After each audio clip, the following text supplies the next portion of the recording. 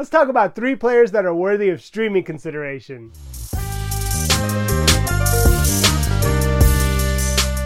Okay, so first up on the list is Lu Dort. The 5th-year undrafted pro out of Arizona State has been lights out from deep. He's taking 5 3-point attempts per game and making an absurd 53% of them. This is not sustainable, but while he is shooting it this well, I think you have to consider picking him up. Through 6 games this year, he's averaged nearly 15 points, 4 rebounds, 1.2 steals, and 0.7 blocks. And this is all while shooting at nearly 56% from the field. At this point, I think it's safe to say he's the best defender in OKC, and he actually has a case for being considered one of the best defenders in the league. While these shooting percentages are definitely unsustainable, he has cracked the top 60 this year, and I don't see him finishing there, but he's going to bring you elite stats on defense, and he's going to be a 3-point specialist, so if you need both of those things, he is definitely someone to give a look at. I also think it helps that he's on a team with SGA. Shai Gilgeous-Alexander tends to miss time, and we've all seen OKC be very, very conservative with their superstar. As it is, Gilgeous-Alexander's nursing a left knee sprain, and he missed the last game,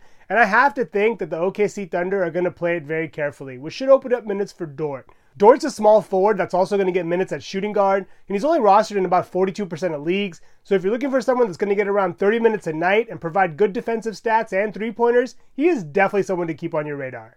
Next up, Christian Wood. Christian Wood joined the Lakers this offseason, and he got off to kind of a slow start this year, but over the last week, he's really started to turn things around. In that span, he's averaged around 28 minutes per game, averaged 9 points, 7 rebounds, 1.5 blocks, and half a steal, all while shooting at around 57% from the field. I should mention, though, that some of the success is definitely attributed to the fact that Jared Vanderbilt is yet to make his debut. He's dealing with left heel bursitis, and also Taurean Prince has missed the last couple of games with an injury himself. So once Prince comes back and Vanderbilt comes back, that may affect Wood production somewhat, but I can see him being a great hold regardless. I love Anthony Davis as much as the next guy, and he is one of the best players on the planet, but he has yet to prove that he can stay healthy. It's only a matter of time before he gets more minutes at the center, and at this point, the severity of Vanderbilt's injury is kind of unknown. He's going to be reevaluated in about a week, and he may or may not get the green light, and if he doesn't, that could mean more minutes at the power forward for Wood. Let's not forget how productive Wood was in Dallas last year. He averaged nearly 17 points per game, grabbed almost 7 rebounds, had nearly 2 assists, and had 1.5 stocks per game. He also shot at a career-high 77% from the free throw line and made 1.6 3-pointers per game, making nearly 38% of his attempts. Wood is only rostered in about 40% of leagues, so if you're looking for a center or a power forward that's going to bring really good defensive stats and should earn more minutes as the year goes on, he's definitely someone to give a look at.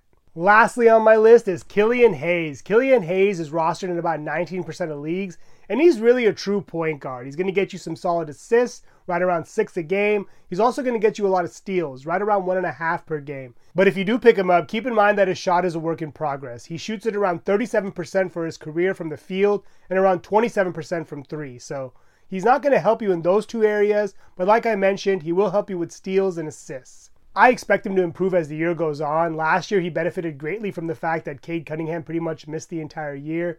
But he has great vision. He's left-handed. He gives me low-key James Harden vibes. And I think as time goes on, he'll definitely improve on his shot. He only averages around 1 turnover a game, which is great for category leagues as well. So if you're looking for a point guard that should have little competition for minutes, he's definitely someone to consider. Right now he's getting around 30 minutes a night, and I don't see that changing anytime soon. Those are 3 players I think are worthy of streaming consideration. Thank you so much for watching. Please subscribe and let me know who you think we should consider streaming in the comments below.